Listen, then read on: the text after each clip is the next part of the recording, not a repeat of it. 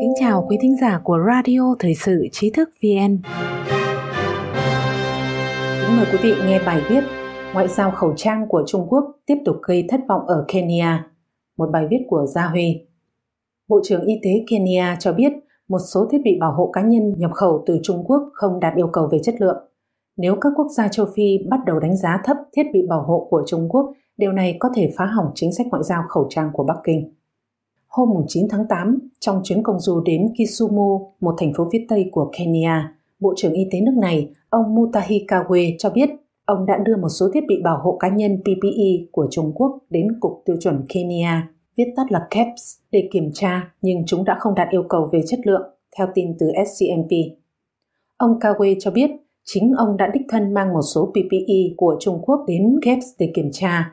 Bộ trưởng Y tế Kenya nói thêm rằng, ngay từ đầu, nước này đã không nhập khẩu bất kỳ sản phẩm nào của Trung Quốc bởi vì các sản phẩm của Kenya đủ tốt, nếu không muốn nói là tốt hơn các sản phẩm từ nơi khác.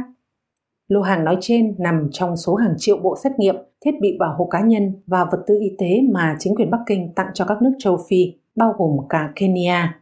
Trung Quốc cũng đã cử các chuyên gia y tế đến hàng chục nước châu Phi để giúp họ chống lại đại dịch virus corona. Trước những lo ngại về chất lượng, Bộ Y tế Kenya hiện đã yêu cầu rằng các thiết bị bảo hộ cá nhân và khẩu trang y tế phải được các bác sĩ chấp nhận ngay cả sau khi cơ quan tiêu chuẩn đã phê chuẩn chúng. Chính quyền Kenya sau đó cũng thông báo cấm nhập khẩu đồ bảo hộ từ Trung Quốc do không đạt yêu cầu về chất lượng. Ông Kagwe cho biết, chúng tôi không thể đưa các nhân viên y tế của chúng tôi ra làm thí nghiệm. Phản ứng trước thông tin trên, Trung Quốc đã ngay lập tức bác bỏ các cáo buộc rằng các thiết bị bảo hộ cá nhân và khẩu trang y tế nhập khẩu từ Trung Quốc hoặc do Trung Quốc tài trợ có chất lượng dưới mức tiêu chuẩn hoặc bị lỗi.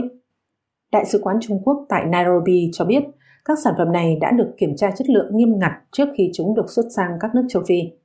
Phát ngôn viên Đại sứ quán Trung Quốc Khoáng Xuế Trinh khẳng định rằng tất cả sản phẩm mà chính phủ Trung Quốc tài trợ cho Kenya đã được kiểm tra chất lượng nghiêm ngặt và đã được chứng nhận hợp lệ. Tính đến ngày 13 tháng 8, Kenya đã có hơn 28.000 ca nhiễm virus corona và 456 người đã tử vong, theo Worldometers. Đây không phải lần đầu tiên PPE và khẩu trang của Trung Quốc bị chỉ trích. Một số quốc gia châu Âu như Tây Ban Nha, Hà Lan, Anh, Phần Lan, Cộng hòa Séc và Thổ Nhĩ Kỳ đã từng nêu ra những quan ngại về chất lượng của khẩu trang, bộ xét nghiệm và PPE của Trung Quốc trong những tháng đầu của cuộc khủng hoảng virus corona.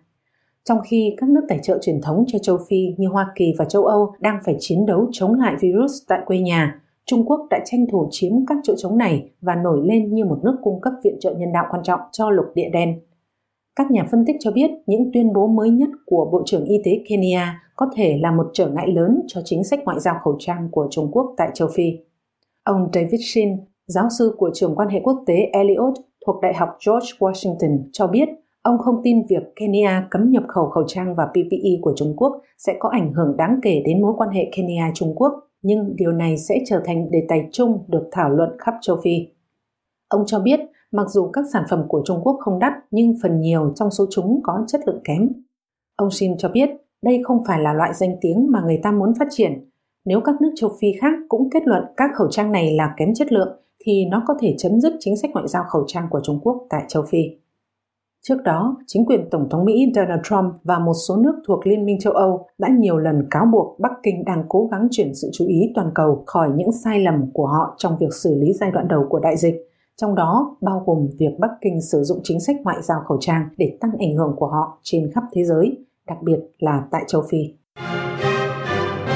Quý thính giả có thể truy cập vào trang web tri thức vn.org hoặc tải ứng dụng mobile tri thức VN để đọc được nhiều bài viết của chúng tôi hơn. Một lần nữa, xin cảm ơn quý vị đã đồng hành cùng Tri thức VN. Đừng quên nhấn subscribe, đăng ký kênh của chúng tôi và để lại bình luận ở bên dưới.